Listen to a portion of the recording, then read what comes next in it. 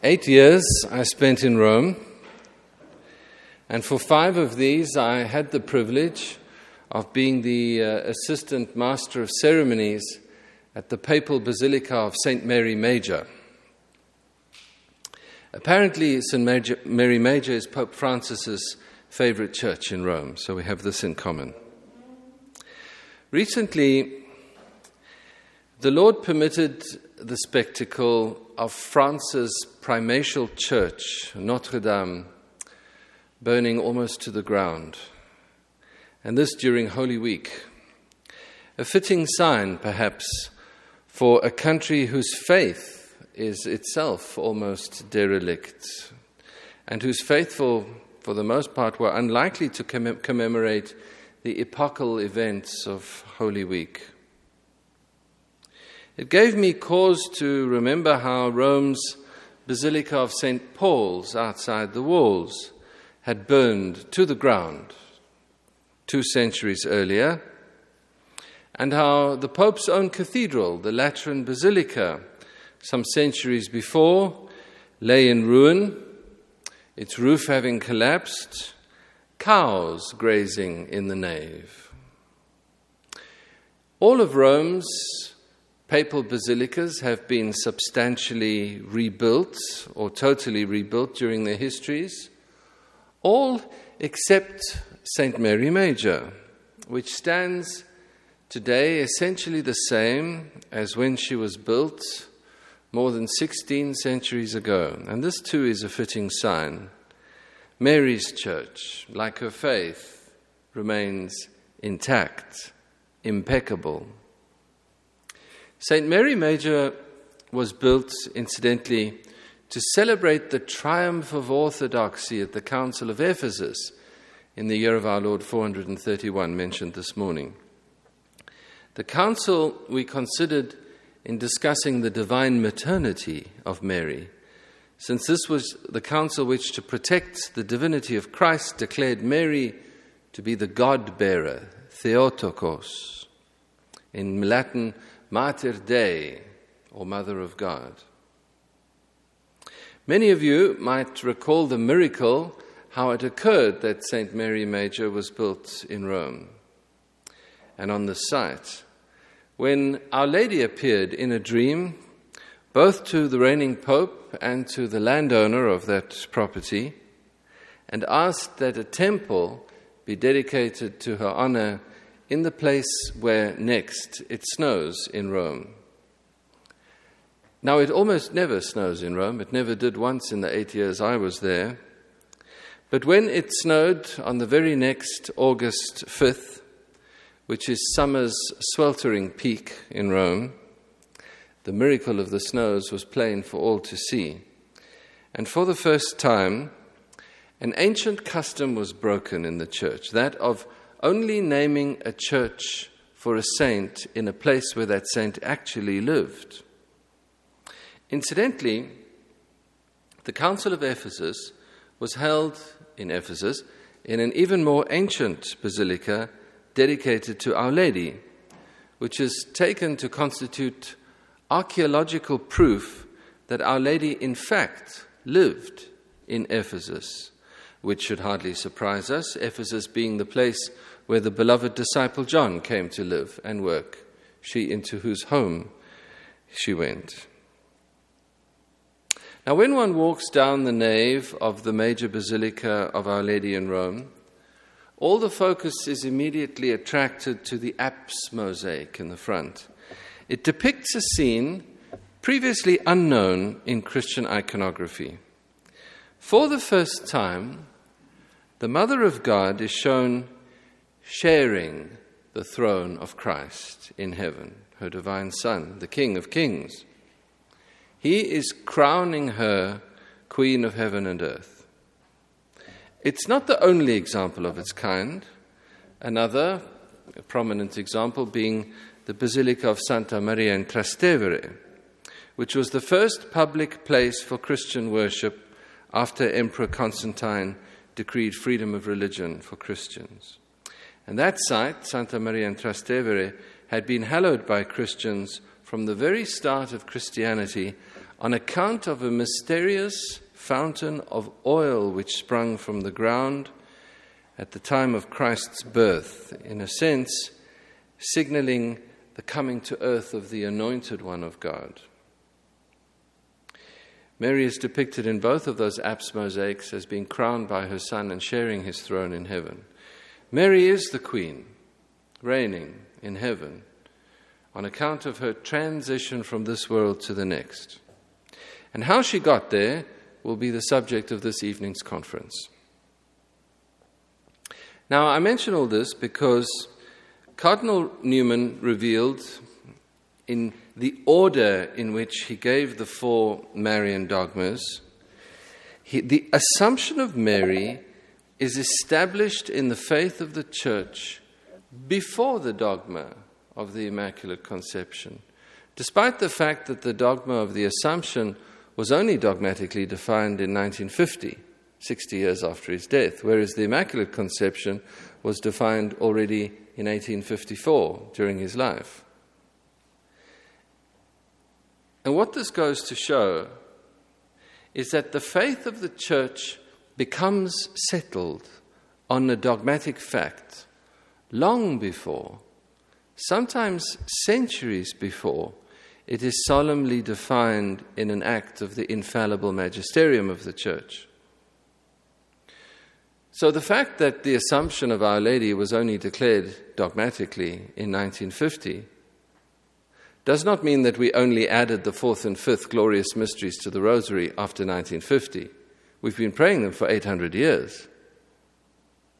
So the impeccability of the faith, what some call infallibility, is an attribute of Holy Church, not of the Pope per se, except insofar as he is the visible vicar of its proclamation.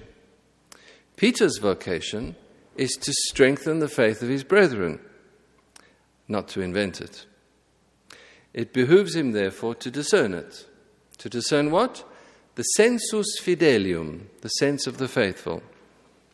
Now, the sense of the faithful, both in East and in West, from the earliest centuries, held the doctrine of what we now call the Assumption of the Blessed Virgin Mary, namely, that she who knew not the corruption of sin was spared also the consequence of sin's corruption, the corruption of the body in death.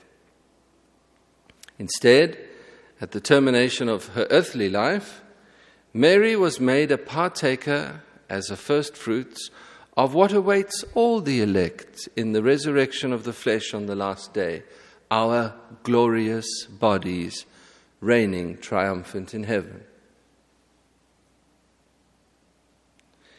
In our church, which fervently cultivates relics of every sort, tellingly, we have no tombs where the faithful can venerate the remains of our blessed Lord and of his blessed Mother. His Easter tomb is empty still, and so is hers. Their bodies are elsewhere. His is the first human nature to open the gates of heaven to all who will follow. And she is the first human person to lead in that procession following. Newman himself asks, is it more surprising to us that she should be so admitted there where we have also been promised admittance? And if so, why not her first and then us? Now, between the East and the West, and even within the West, there is some controversy concerning the question of whether she, like her Son, needed first to taste death. Now, she's not exactly like her Son in this regard, because he made himself the sin offering for the crimes of the whole world, whereas when she went to her end, she went without the stain of the slightest sin. And Scripture is clear that the wages of sin is death. She who is without sin did not therefore merit its consequence. There's also some controversy surrounding the question of whether this event took place at Ephesus, where evidence showed she had lived, or rather in Jerusalem, which seems the more likely. But no controversy has ever surrounded the dogmatic fact that whether she reached or crossed the threshold of the moment of death or not, in what Orientals call her dormition, she was immediately then assumed body and soul into the glory of heaven, where she reigns over us in regal splendor. As a king, Christ was born in David's royal city, feted by the three kings of the Orient. As a king, he dies under the title whereby he is styled Jesus of Nazareth, King. It is a truism that more cannot be sought in the effect which was not contained in the cause. Surely then, his mother is queen, she who every generation will call blessed, who caused Elizabeth to ponder what she had done to merit a visit from the mother of the Lord. In the bosom of the Apostolic College, she reigned as Queen of Apostles over the very 12 to whom the Lord had promised 12 thrones to judge the entrance portals to the heavenly city, the New Jerusalem. Not only is the Virgin of Virgins also the Queen of Virgins, she is the Queen of all saints. She is also the Queen of martyrs. Newman asks, how can she be exalted over those whose bodies suffered the most ruthless violence and keenest torments, she who never suffered any blow or wound, or God forbid any other injury to her consecrated person? But as saintly Simeon prophesied to her at the time of her son's presentation in the temple, a sword would pierce her heart. And as Newman observes, the pains of the soul may be as fierce and even exceed those of the body. If our Lord himself could hardly bear the prospect of what lay before him at Gethsemane and was covered at the thought of it with a bloody sweat, his soul thus acting on his body, does this not prove how greater the mental pain can be? If it was through the rending of the Sacred Heart of its Saviour that the world was brought its peace, and it was she who brought the world its Saviour and gave him that Sacred Heart, then how could that Sacred Heart have been pierced without first passing through her own Immaculate Heart? And thus she also is our Queen of Peace, Regina Pacis. Indeed, two were the altars of sacrifice at Calvary, two hearts beating in unison, the Sacred Heart of our Lord and the Immaculate Heart of his Mother, united in a single purpose. And who is closer to the Lord than his angels, those perfect beings created to stand eternally in his august presence and offer him the praise worthy of him? Yet she, the Mother of the Lord, stands nearer to him yet than any angel, nearer even than the seraphim with whom he is surrounded and who cry continually, Sanctus, Sanctus, Sanctus. Indeed, we are told that she is the Queen of angels, she to whom the archangels appeared, both of them honored by sacred writ, St. Gabriel and St. Michael. It is she St. John saw in his vision as the great sign in the heavens, meaning by the heavens the kingdom. She is clothed with the sun, with the moon at her feet, and on her head a crown of 12 thorns, 12 stars. How can any therefore deny her this crown? John in the Apocalypse shows how Michael and his angels were the real guardians of the Blessed Mother then and on all other occasions. How they must have preserved their queen during the flight into Egypt and beyond. Now, as then, it is the Queen of Angels who has these holy hosts at her service, since she is their queen. And so let her be our queen too. And if she is our queen, let us not deny her her royal tiara. Let us crown her with 12 stars. She who is the morning star, the Stella Matutina, that star which heralds the coming of the light at dawn. She shined not for herself, she shone not for herself, but for him. When she appears in the darkness of our life, we know the light of the world is at hand.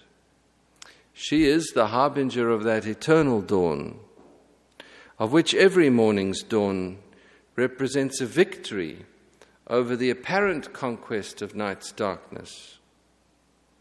The stars hold their places in the heavens, like our Queen, assumed into heaven, and like her they show themselves ever bright and marvelous to all the tribes of peoples.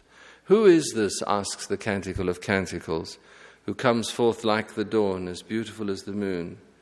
She is the Queen to our King, Mary most pure, who reflects most perfectly, as in a mirror of justice, a speculum justitiae, the light of her Son. She is the celestial being given to guide man's way in the dark, a light not to blind us, but soft and reflective, by which we find our way to the dawn of the eternal light. Yet all of her light is not hers. It is all his, reflected perfectly in her. We fly unto thy patronage, O Holy Mother of God. Despise not our petitions in our necessities, but deliver us always from all dangers, O glorious and blessed Virgin. Amen.